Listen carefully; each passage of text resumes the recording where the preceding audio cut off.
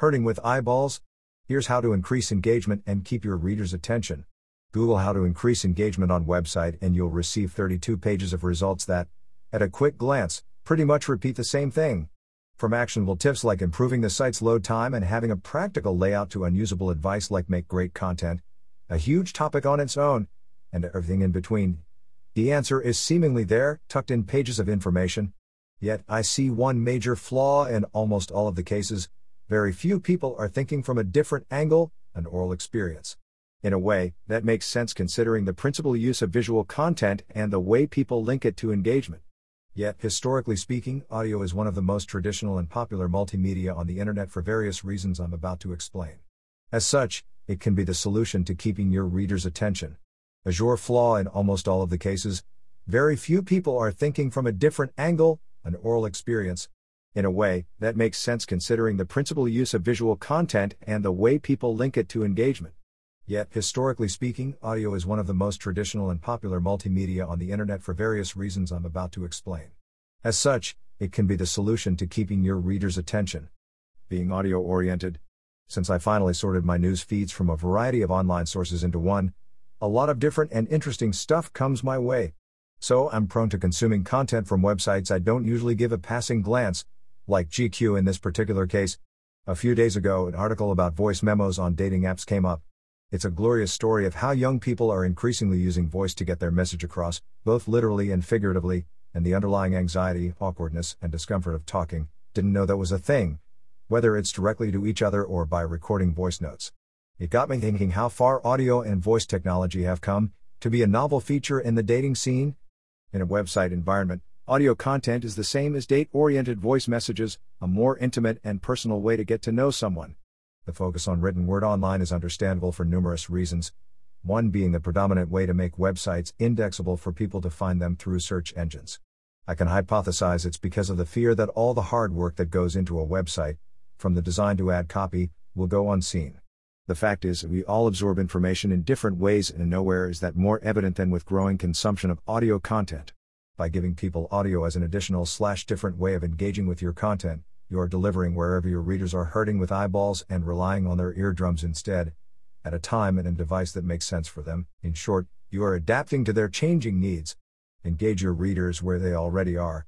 Much of the credit goes to realistic text-to-speech, which has played an integral role in acclimatizing our ears to, still slightly, synthetic voices to the point where they are just natural enough to not bother us. All it takes is to insert a simple code into your website, and in a matter of minutes, you get an audio version of your existing content ready for playback. A huge boon for audio content is its passive nature compared to formats like video and text. In today's age of efficiency that propagates multitasking more than ever before, there's no need to sit still and read or watch. Heck, more often than not, there isn't even time or patience for it. Audio enables content consumption whenever and wherever, whether it's while working out in the gym or making dinner behind a kitchen counter. That very premise of engaging with content while managing other activities makes audio extremely appealing to consume throughout the day, compared to written and video content that calls for full attention in place. At the same moment, those looking to increase engagement and improve user experience get a channel that's easy to interact with. Most of all, it unlocks a whole new level of opportunity for any business, especially one without a legacy in audio, to easily connect to its audience in new ways. With audio, there's a keen sense of familiarity, and there is something addictive about that, both in terms of content consumption and in formal situations like dating. A new way to monetize. Another reason why audio is great, monetization.